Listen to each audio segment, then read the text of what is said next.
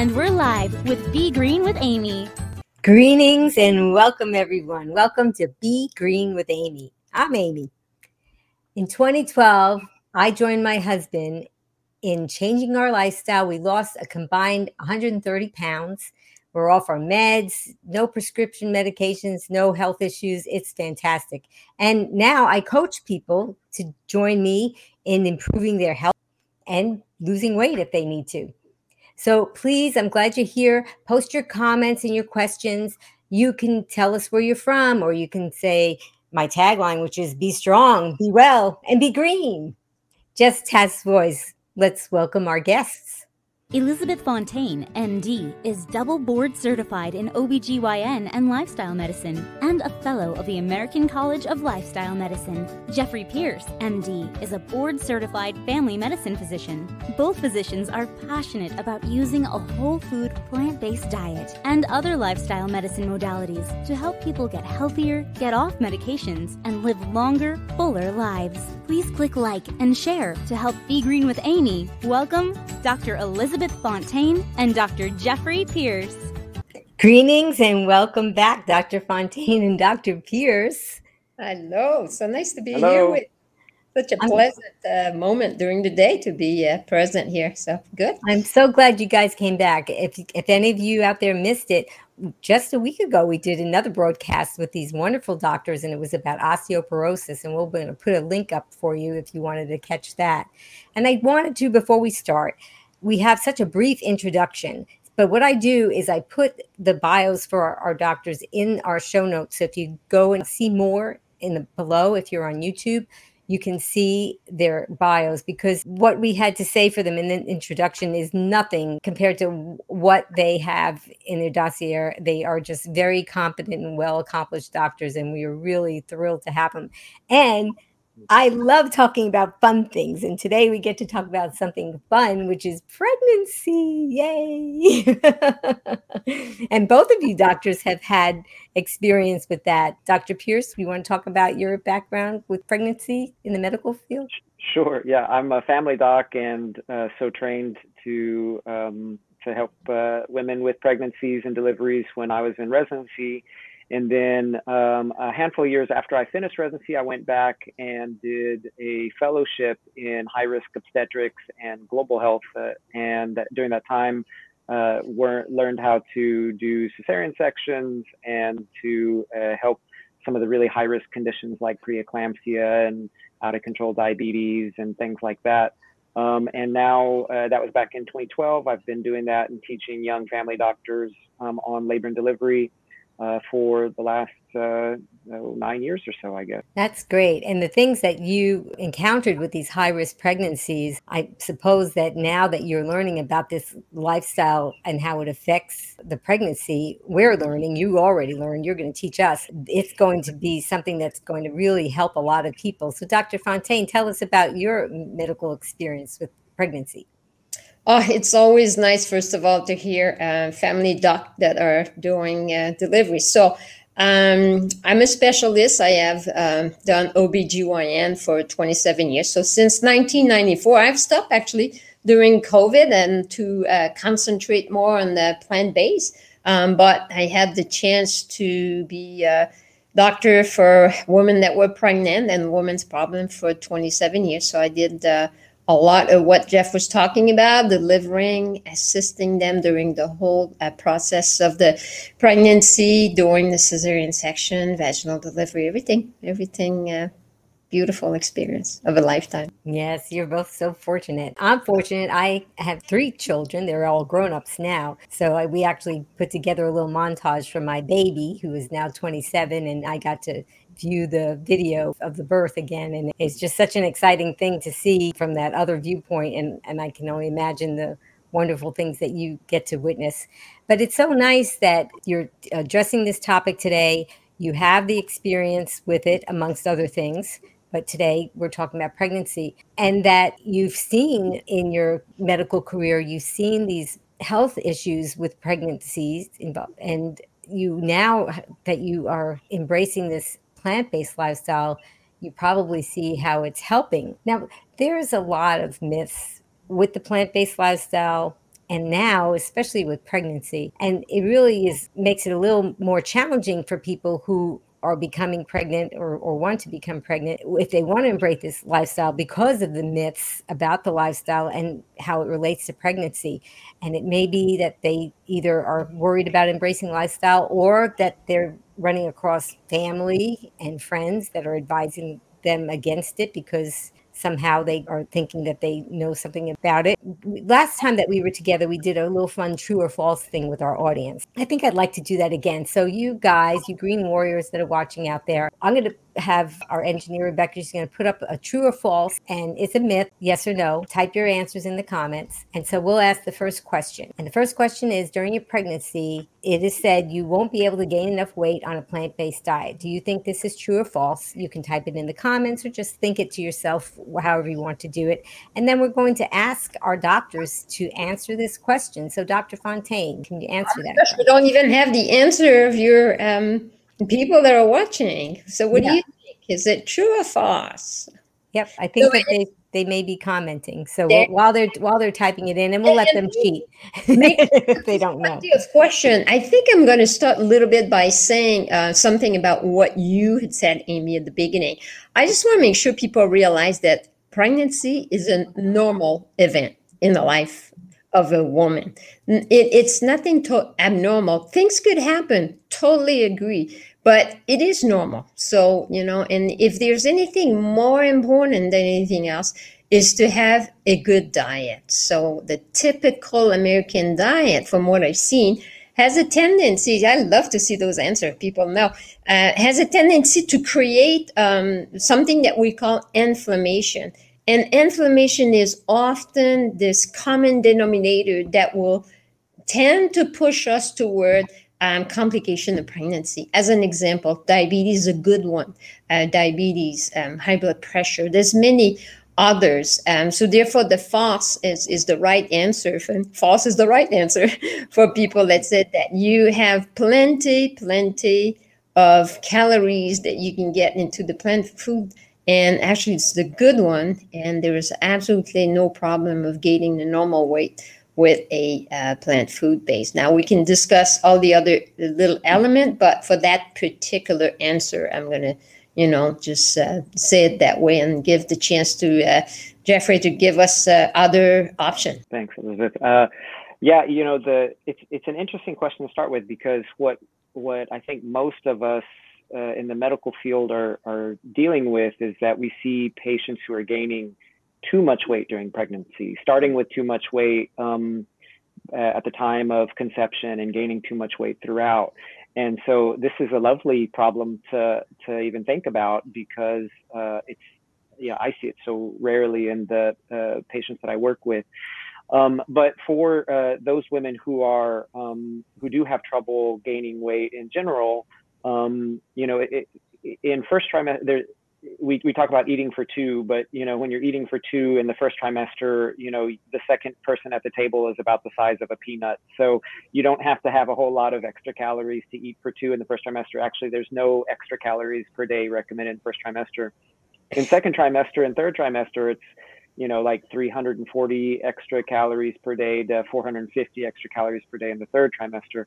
And that's not very hard to get. That's like a basically an almond butter and banana sandwich with a cup of soy milk a day extra on top of what your usual calories would be. And so that's not a whole lot. And you're feeding your body and your baby these delicious and healthy foods and supporting a good weight. So I think no problem. Yeah. Can I ask and add a little something on that?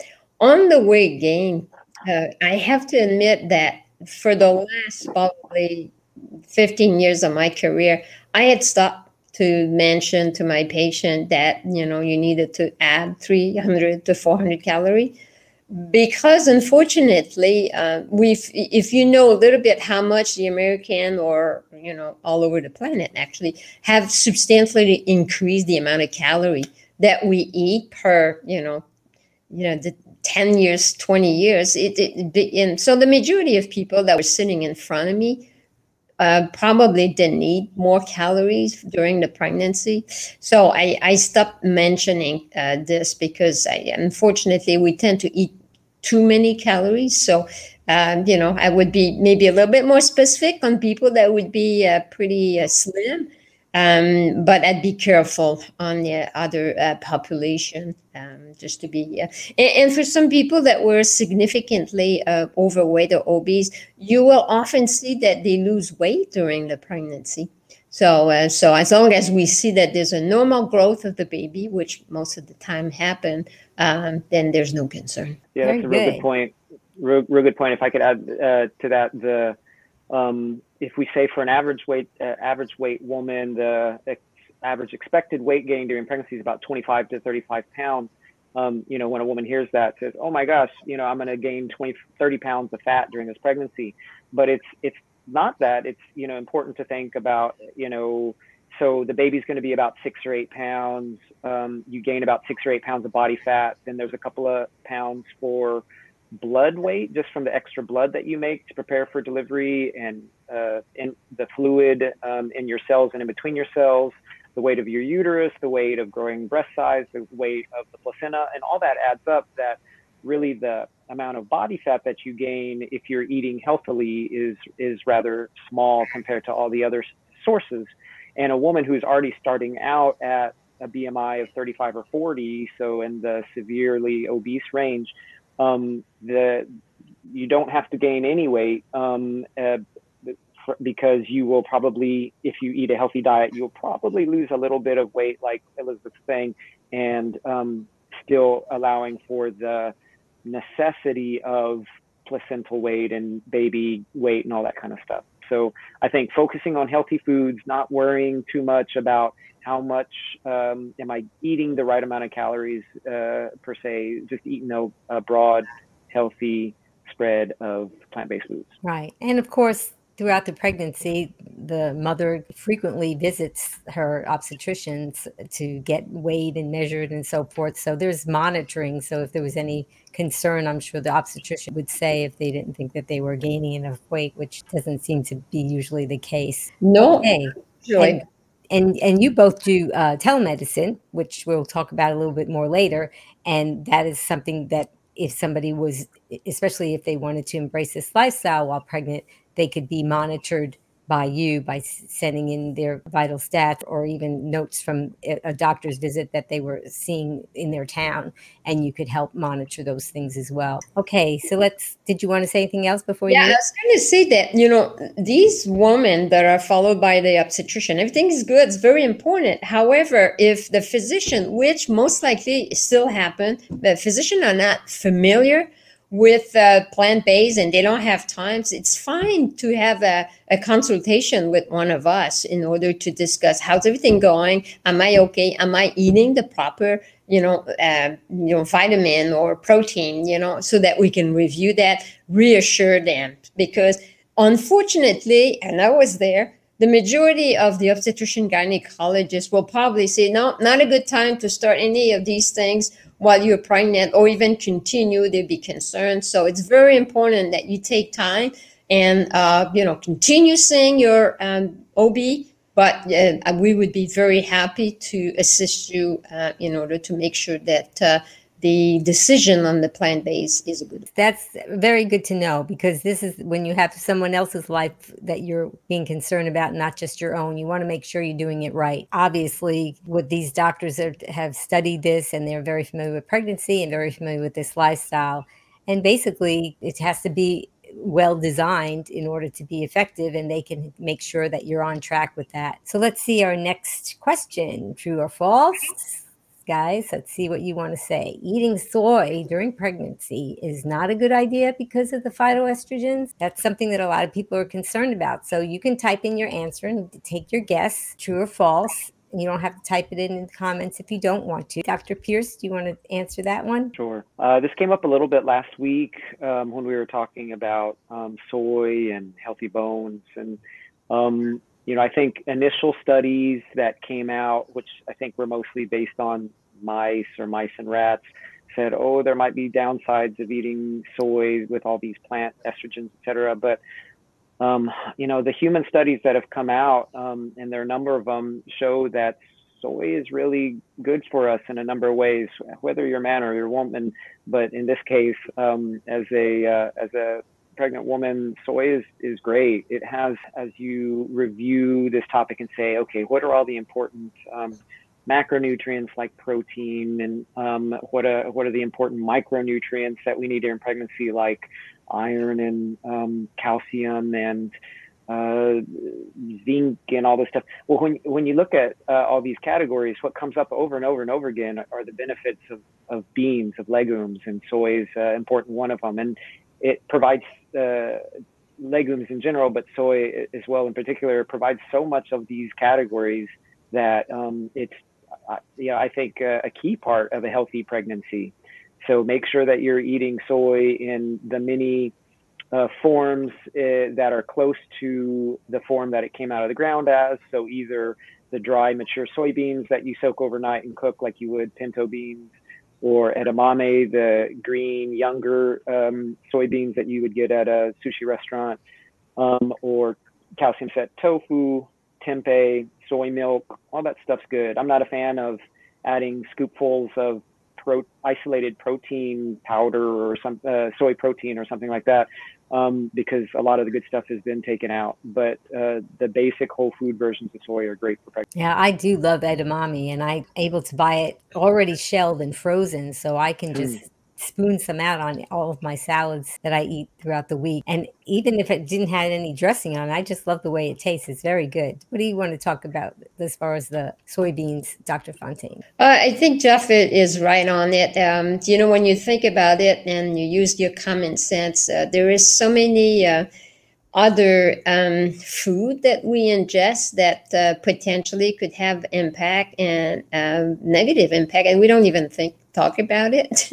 The fat that we ingest, the meat, as an example, hamburger, and why suddenly we're downgrading the soy.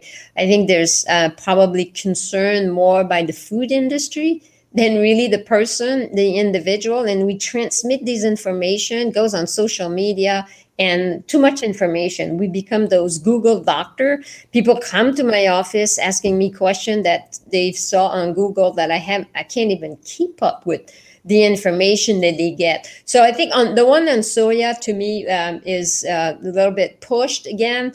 It's very healthy, contain a lot of the protein that you're looking for. And I think that it's an excellent type of food to have into your diet. Is there any music or dance that happened between the question or something? So throughout the pregnancy, you're going to become deficient in vitamin B12 and folic acid on a plant-based diet. So two things. The vitamin B12, if you're completely plant food based, then it is important that you supplement with a vitamin, or at least making sure that there's sufficient vitamin B12. So that's important. That's probably the one that you cannot forget. During the pregnancy, folic acid as a prevention of what we call neural tube defect, which is, something with the spine, as an example, just to give you. So it's very important that you have sufficient amount of folic acid, which you could get with a plant-based. But when I see women that are in their potential of wanting to, not to get pregnant, I encourage them to take a vitamin that will have folic acid, because it's very hard to know, are they really getting sufficient amount with their diet? If I was sitting with them all day long and I knew exactly what they're eating, they would get sufficient amount of folic acid with a plant-based diet. But since it's hard to tell, I would probably encourage them. But it's really the prevention is at the very, very beginning.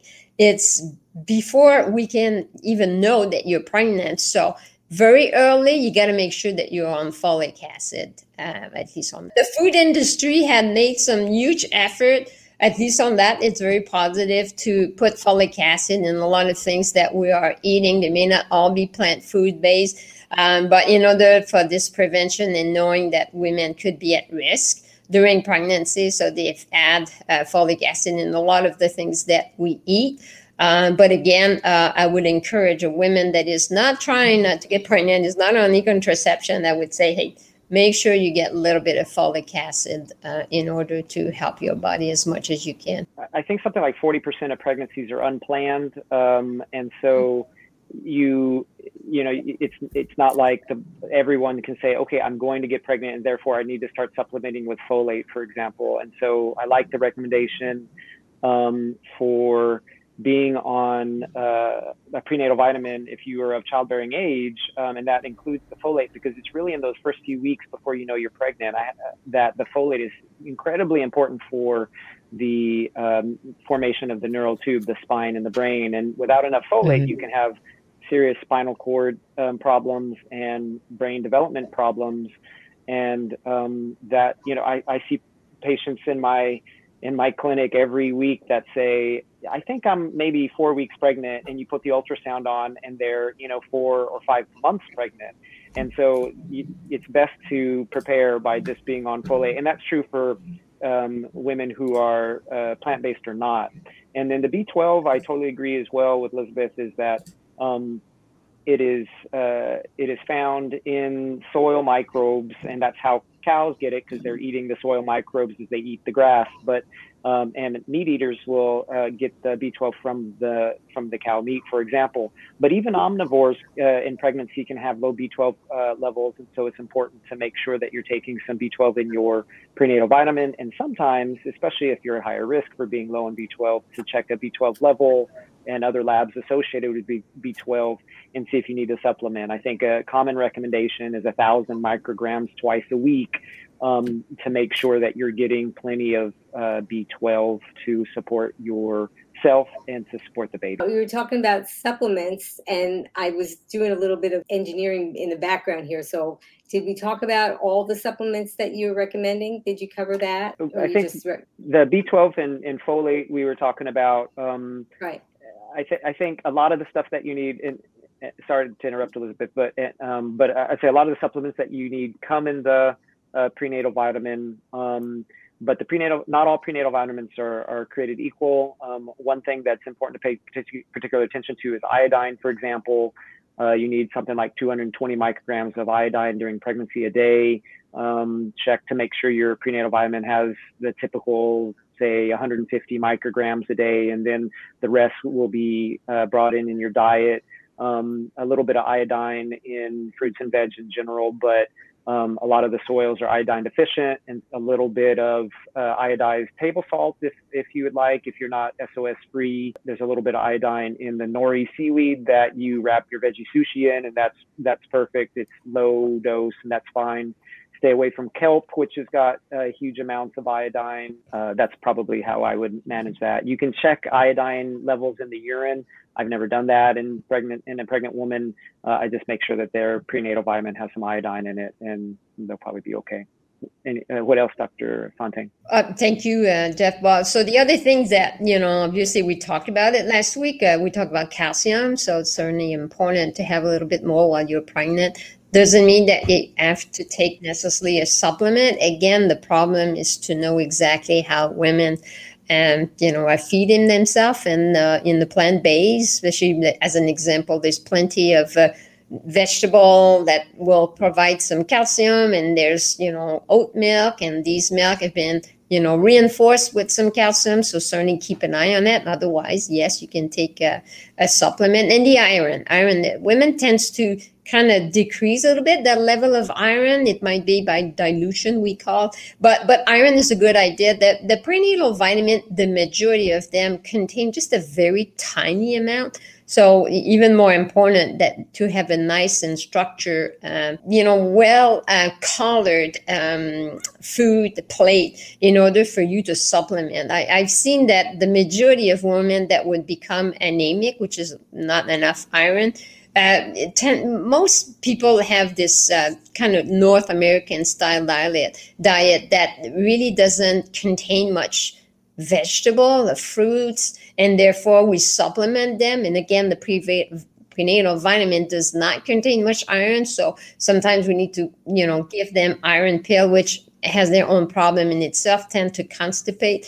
But on the other hand, the women that eat a very nice variety of food with the plant-based will tend to maintain a very nice level. So I was able to maintain my level without taking, any vitamin during the pregnancy, because I was also very susceptible with constipation. And I said, I don't want to take any of that. So, just to make sure you eat properly.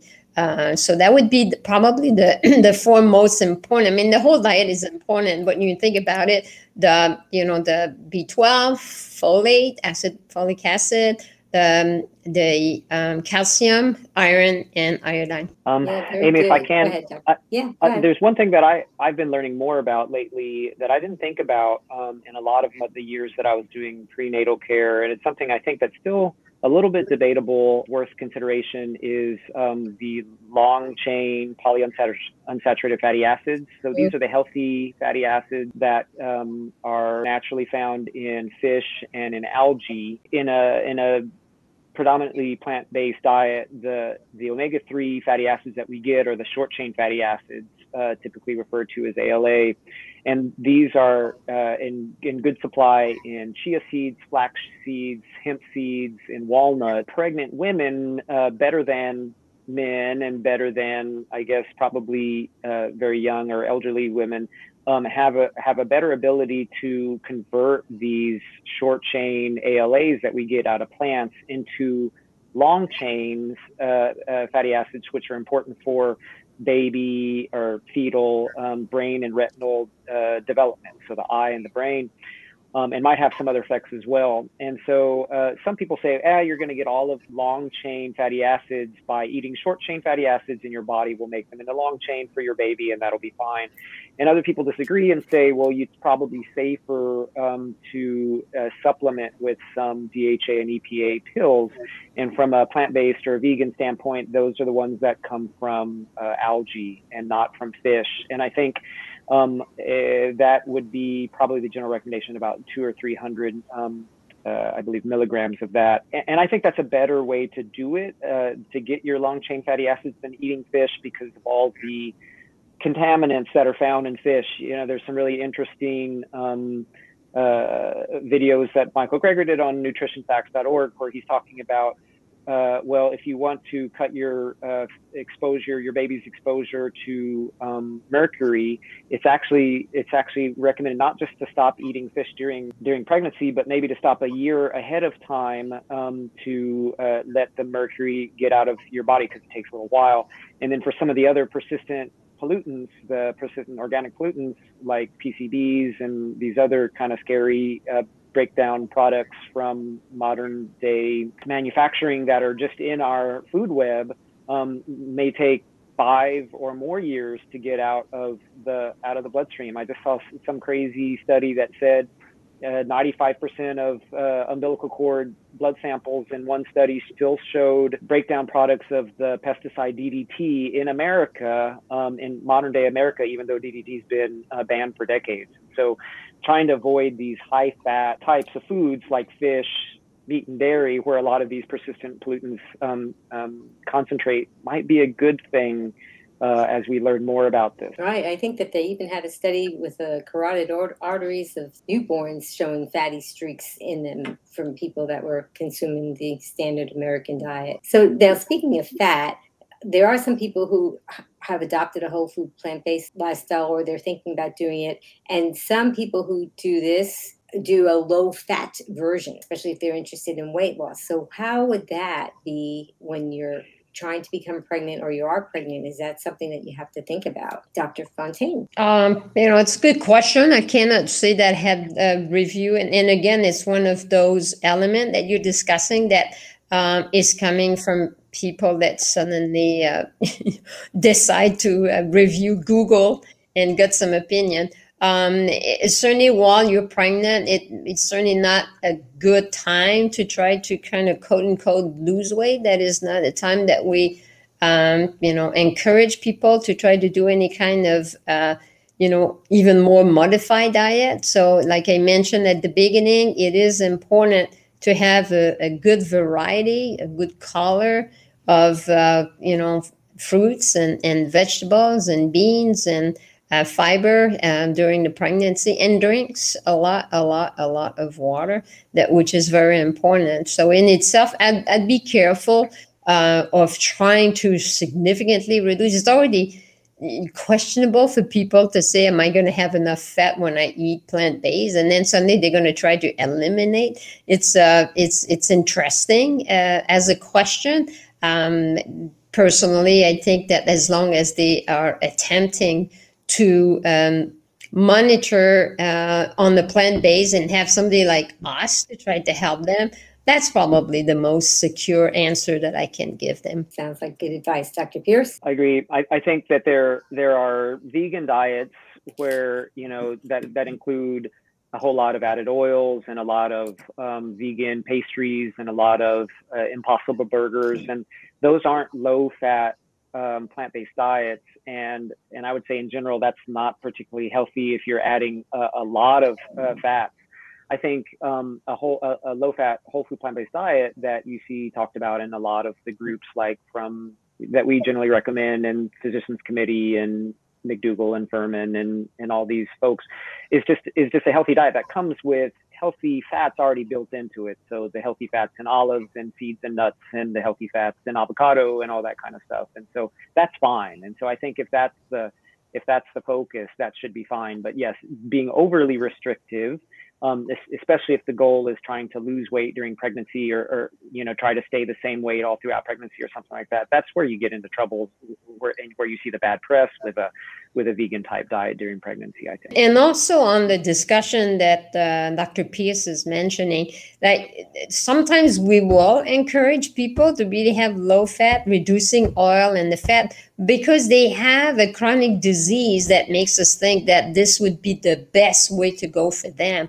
It's not necessarily, certainly not during pregnancy and wanted to lose weight. It's for people that have cardiovascular disease. We know that their artery are plugged, and we really want to help you to reduce all the risk without having necessarily to go under surgery, so that you can become very restricted. So you got to make sure that when you read, when you take information, that information applied to you, and not on a specific group of individual. Right. And that's why when you answer these questions, you're answering in general. You're not really trying to give specific advice, because without reviewing the patient's medical history and their profile, you can't give out advice, and it's not just one size fits all for everyone.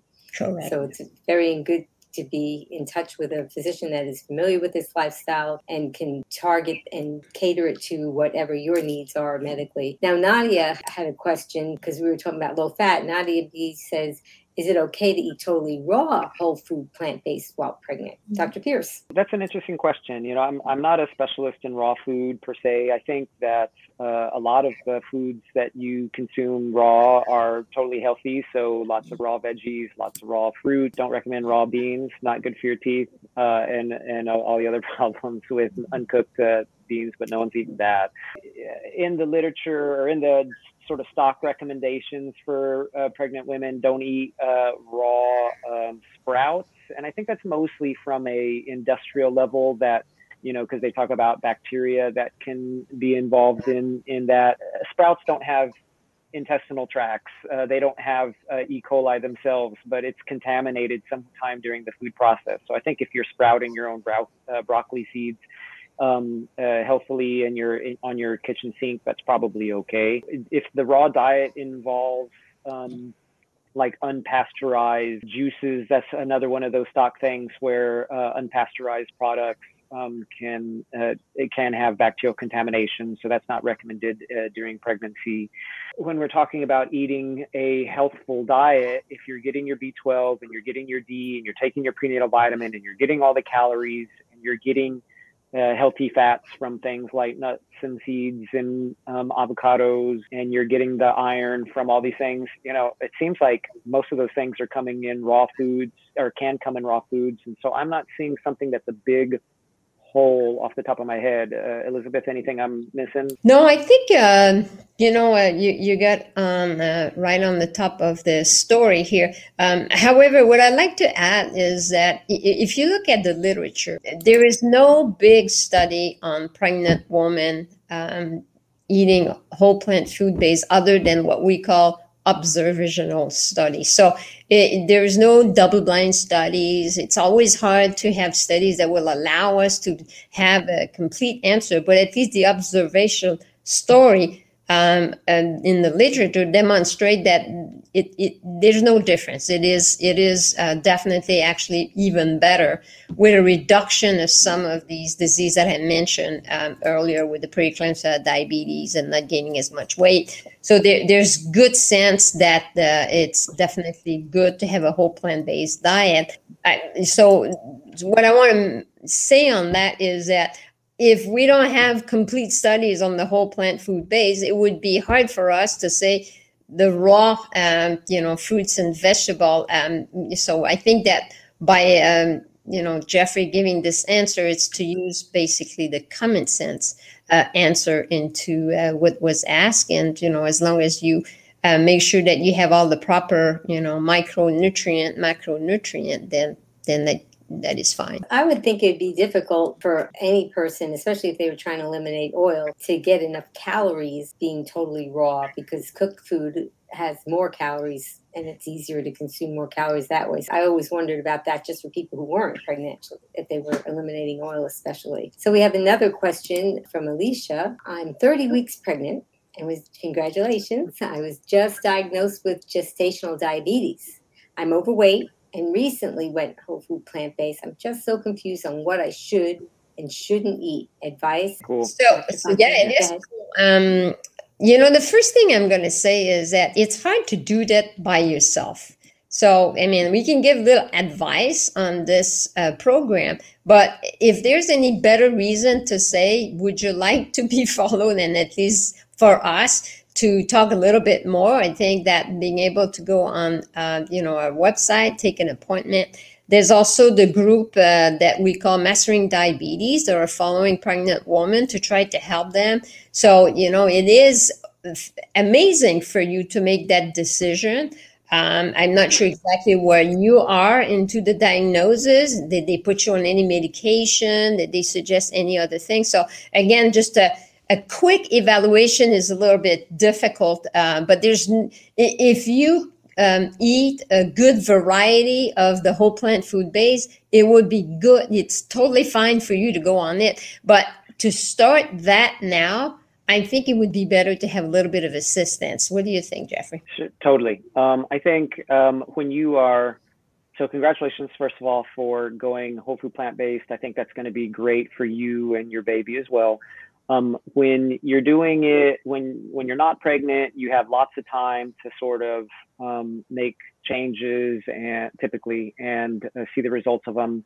You want to be particularly careful in pregnancy because your changes affect you and your baby, and it's also a very short window, and so you have to be careful with the changes that you make. I would say in general, so a big fan of the folks over at Mastering Diabetes. They know what they're talking about. So, you can just search in their podcast for talks on gestational diabetes, look on their blog. A lot of those resources are free, and you can, they're a coaching program, so you could talk to them specifically and pay as well if you'd like for more specific information. Also, you could go to the library or the bookstore and look at Neal Barnard's program for reversing diabetes, I think is the name of the book. But that book and all the other stuff from his group, PCRM, PCRM.org, they have a lot of stuff on their website about a healthy plant-based pregnancy, including stuff that mentions gestational diabetes. But my general recommendation to this sort of a thing, to this situation where you have been diagnosed with gestational diabetes and you're, say, overweight, so probably have a fair amount of what we call insulin resistance, is if you start on day one eating a bunch of mangoes and bananas and apples and grapes and stuff like that, you'll initially see sugar spikes, which will confuse you and make you think that you've made the wrong choice. And that's just because right now, any kind of sugar, even the healthy sugars that come in fruits, will cause your blood sugar to spike. And so it's really better in general to start heavy on the legumes, the whole grains, and the veggies.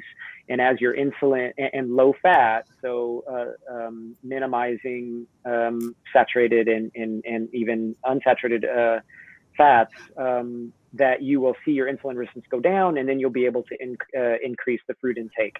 And so, but I totally agree that it's good to have someone walk you through this, especially if you make big changes and your pregnancy provider is not fully aware of this. You could see, and they say, for example, have started you on a oral medicine like glyburide or an injectable medicine like insulin, and all of a sudden, though your diet changes so radically that your sugars get so much better, that these medications make your sugar go too low and you get hypoglycemic, which can be life-threatening. And so you definitely want to be walking through this with your own provider. And if you or they need second opinions, you can do it through us or other groups that have specialized knowledge in this. It's just so important. It can be quite overwhelming when you get a diagnosis like that, especially when you're pregnant. There's so many things that you're concerned about. So that was really good answer. Now, this is something I can relate to. Jamie, she's 8 weeks pregnant, and she says she's throwing up constantly. I was nauseous. Fortunately, I didn't throw up, but I can relate to this. But her doctor said her doctor gave her meds. Of course, she doesn't want to take them. What should she do? Any natural herb advice, Dr. Fontaine? It's been a while since I've seen a pregnant woman personally. And I would say that I have tried a lot of different things to try to help them. And the best thing was not necessarily to try any type of herbs, and maybe Jeff has a recipe on that. But for me, it was to encourage them to really eat a very tiny amount at a time, and make sure that they hydrate themselves. The baby is very small, 8 weeks, we mentioned that. So they will tolerate very well if you're not able to get the amount of calorie that you want to. And usually the worst timing is usually between 8 and 12 weeks. So if you're able to maintain what I said for kind of recipes, just a little bit at a time, and sometimes especially to be careful of not spending a kind of a 12 hours without anything in your body, because that's usually when the circle kind of kept spinning, and then you can't eat anything, you keep vomiting. So make sure that even at night before you go to bed, or even something besides your bed, so that you can have a little something in your stomach in order to help you. So that would be, what I've used most of my career. And I've tried other type of supplement. For me, unfortunately, so much variation. So Jeffrey, go and tell me if you have anything new in the literature. Yeah, so unfortunately not something that has totally revolutionized the field, besides what you're talking about, Dr. Fontaine. I mean, it's a lot of the recommendations center around make sure you're having small, frequent meals so that you don't get hypoglycemic, because if you're haven't eaten for a long time and you get low, that can trigger some more nausea. Stay hydrated, because sometimes being dehydrated might make you a little bit nauseated, excuse me. The smells, of course, so this is kind of just generalized information. So smells often are a trigger. And so get somebody else to do the cooking, get out of the house in the kitchen if you can during the cooking. Try to eat bland foods. So, oatmeal, toast, bananas, rice, these sort of more bland things during this time. Interestingly, people who are plant-based tend to have less hyperemesis or severe nausea and vomiting in pregnancy than meat eaters, but that's not to say that women who are plant-based can't still have it. As far as herbs go, the most frequently, really the only one that I recommend is ginger in many forms. And so whether it's tea or ginger ale, ginger added to your food, ginger candy, ginger syrup, whatever works for you, that's a natural one that's good for nausea. And I think those are my main ones. I think if you don't want another thing to maybe stay away from a medication if you wanted to, though I think sometimes medications are certainly necessary and you should keep talking with your doctor about it. Some people get benefits from the C-bands, from the acupressure bands that put pressure at the wrist, that can help with nausea. As far as medications go, probably the least worrisome to most people who are hesitant about taking medications in general is vitamin B6. So it's a natural vitamin that we get in our food, but just a higher dose of it. And so for the patients that I'm seeing that have bad vomiting and want to start with something as natural as possible as far as medications go, I would say 25 of vitamin B6 2 or 3 times a day and see how that helps. And at least one thing positive is that the study had been clear on that women that has hyperemesis, they tend to have a much normal pregnancy after. So that's the positive thing to tell them, is that your hormone level may be high and you're not feeling good, but the good thing about it is that it's free of complication and pregnancy goes well. So can't have everything in this world. Yeah. And it'll get better, right? It tends to get better somewhere around 15 to 20 weeks, 16 to 20 weeks, something like that. Some women suffer with bad vomiting and nausea throughout all pregnancy, but that's the minority. Most women get better by. It's funny. I hear you saying that, and I have those memories. I don't know how you are, Amy, but the first trimester maybe was not as bad as some of my patients. But do I remember having those periods of being so sick? So, you just listen to that and you say, oh my gosh, I almost forgot about those days. But it's so hang on. Things will get better. And at some point you kind of forget about it, but not an easy time. No, it's not an easy time. I wasn't plant-based at the time, and I wonder if it would have affected how I felt back then. One of the things that for me, it was, as Dr. Pierce was talking about, the sense of food, cooking food, or even ripening cantaloupe on the counter. It was just a no thing. What helped me, and it wasn't anything to do with diet, because I didn't know any better back then, was I noticed that when I was in the car and I had the air conditioning on high, really, really high, like freezing cold, that I'd have to put a coat on, it almost like it took sense out of the air. And it was almost like I was in this neutral zone. I still couldn't really think of what I wanted to eat that didn't make me feel queasy, but at least the scents I had a relief for just a little bit from that. Yeah. So maybe it was kind of like an air filter. I don't know.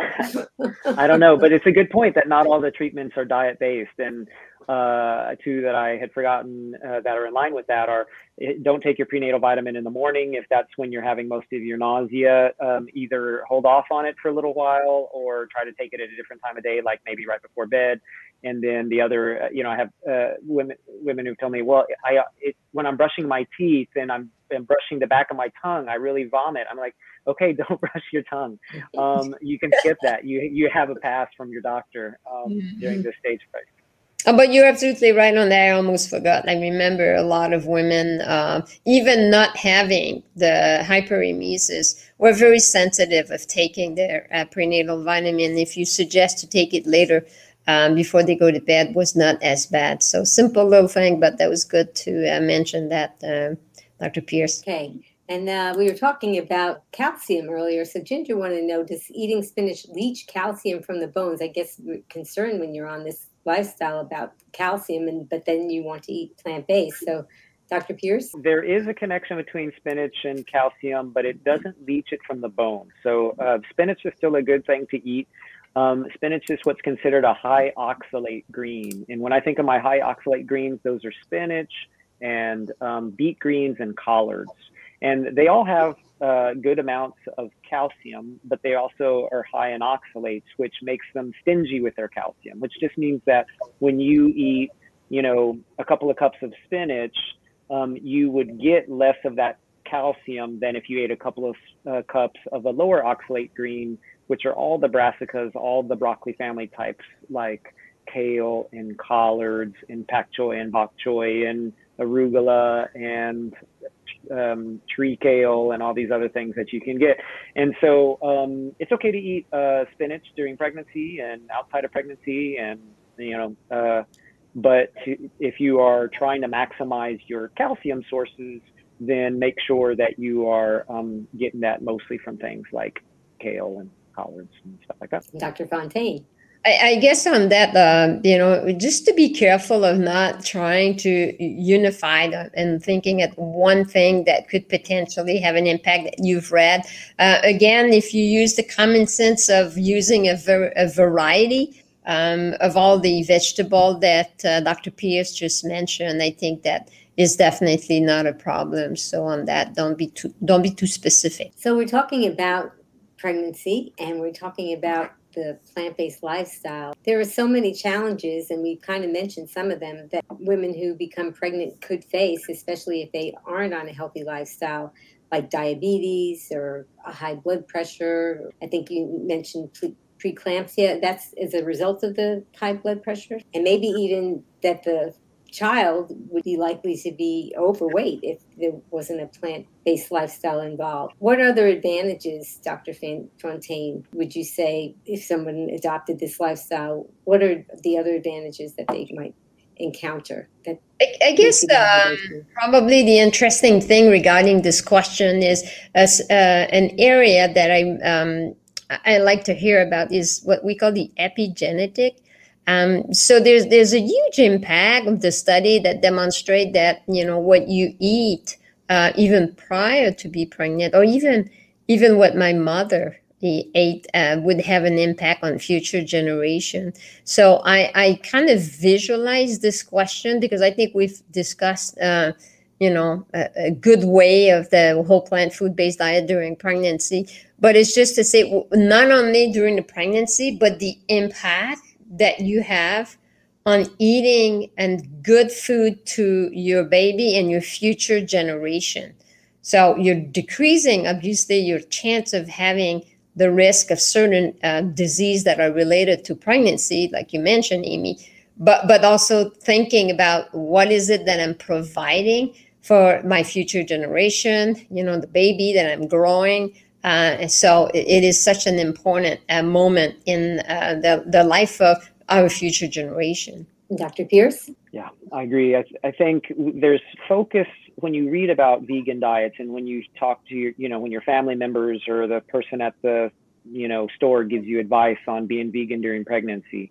You hear, being vegan during your pregnancy, you hear mostly the concerns. Oh, you're not going to get enough of this, and you're not going to get enough of this, and when you, even though a plant-based diet is recommended in many national organizations in the U.S. and abroad, they talk about just make sure that it's well sort of put together. And so, nobody should be on a celery juice diet for 9 months of pregnancy. That's just, that's just silly. You need to eat a well-balanced diet.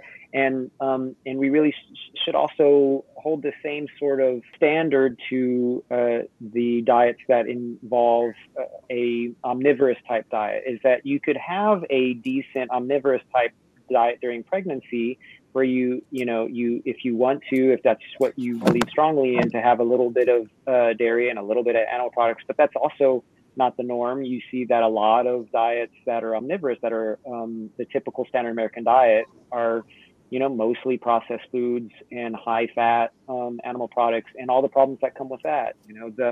The benefits to a healthy whole food plant-based diet of decreased C-section risk, decreased postpartum depression, decreased neonatal death rates and maternal death rates. And, these are tricky to parse this stuff out, but it's been seen to some degree in the literature. Less of the condition called preeclampsia, which is scary stuff, high blood pressure and seizure risks and stuff like that, and less risk for diabetes in pregnancy. Like, these are all one huge benefits that we should be congratulating ourselves for, and our patients for, and our friends for, and say, hey, congratulations for making this move. You do a couple of things that make sense during pregnancy, and you're going to really increase your chance for you and your baby to have a really healthy time. Yep, those are really all good messages. And I hope that people will think about listening to a physician that's familiar with this lifestyle instead of, like you said, Dr. Pierce, somebody at the grocery store. Okay, I think we have another question. Alex W., pregnant with leg cramps. Advice, Dr. Pierce. Well, so the only thing I can say about leg cramps is that it is often associated with low ferritin, which are your iron stores. And so in pregnancy, anemia is very common, often most commonly due to iron deficiency anemia. And so if you, what I would recommend is talk to your doc and say, hey, could you order some iron studies, including a ferritin level, and see where that is. Because sometimes supplementing with a little bit extra iron can help with nocturnal leg. I'm assuming they're nocturnal leg cramps and often associated with restless leg type stuff. And so stretching, a warm shower before getting into bed, taking some iron, magnesium can help as well. That's kind of my general approach. Did you want to add anything, Dr. Fontaine? Well, I guess the majority of people, we have a tendency to say, oh, I don't have enough potassium and I'm going to eat more banana. But unfortunately, nothing that it's bad. It's good to eat banana, but it's probably not going to save you from the leg cramps. I don't think that there's good studies, unfortunately, on that says that a whole plant-based diet is better than any other diet as far as leg cramps. So, it does happen. It's important, like, Dr. Pierce mentioned, to make sure that you stretch and to prevent, when you're in bed and you have a cramp, please, you do a quick dorsiflexion. That's the best way to kind of try to correct that very quickly. But other than that, it's one of those amazing moments during the pregnancy. And I did suffer quite a bit of that. And that's part of being quick. You kind of wake up the whole bed when you have your cramp. But if you're quick into doing the movement, then hopefully it doesn't last. Maybe you could expand on that for those that are not familiar with that movement to do with their foot. So when we talk, if you have your foot, because obviously it's my hand, if you're quick to bring your foot right up, what we call the dorsiflexion, it's going to happen. So sometimes what happens is that, if we do the other way around, we're pulling the muscle, you're pulling the muscle the other way. It's kind of hard for me. I'm not going to put my foot up into the camera. I don't know if it would. You don't want to show off. Okay. So basically that's really what it is. So you put the foot and you bring it up quickly as you can. Usually it will reduce the time that you're going to spend into the cramping time. Yeah. I think I heard it might have been Dr. Clapper who talked about some of the things that you're discussing. And he also said that for some people, not necessarily applying to pregnant women, but for some people, that especially if they have their sheets and bed linens tucked in, that it could actually push the top of their foot down and make that cramp happen when they're in that paralyzed state of sleep. So he recommended untucked. That might be the reason why I've been untucked since my pregnancy. So Dr. Clapper always comes with all these suggestions. I love it. He's so cute. Oh yes, he is awesome. He thinks about other things too, but he's very familiar with this lifestyle, but he also thinks about the other things too. So it's really cool. Oh, look at that. Our time is just about up. I'm just so pleased that you both came back on. You're my dynamic duo. You could do the show without me, and you did when the light failed, and I thank you for that. It was so fun to talk about such a fun health issue like pregnancy. And I wanted to give you an opportunity to tell the audience again about your plant-based telemedicine and what you could do for even if somebody's not pregnant and they have another health issue, but especially if they're pregnant. So Dr. Fontaine? So yes, obviously for today, pregnant women, but me, I'm certainly interested quite a bit in women's health. And that are wanted to, explore the whole plant food base. So plantbasedtelehealth.com is, where you can contact. And I'm licensed in the United States in Vermont, Michigan, Florida, and New York.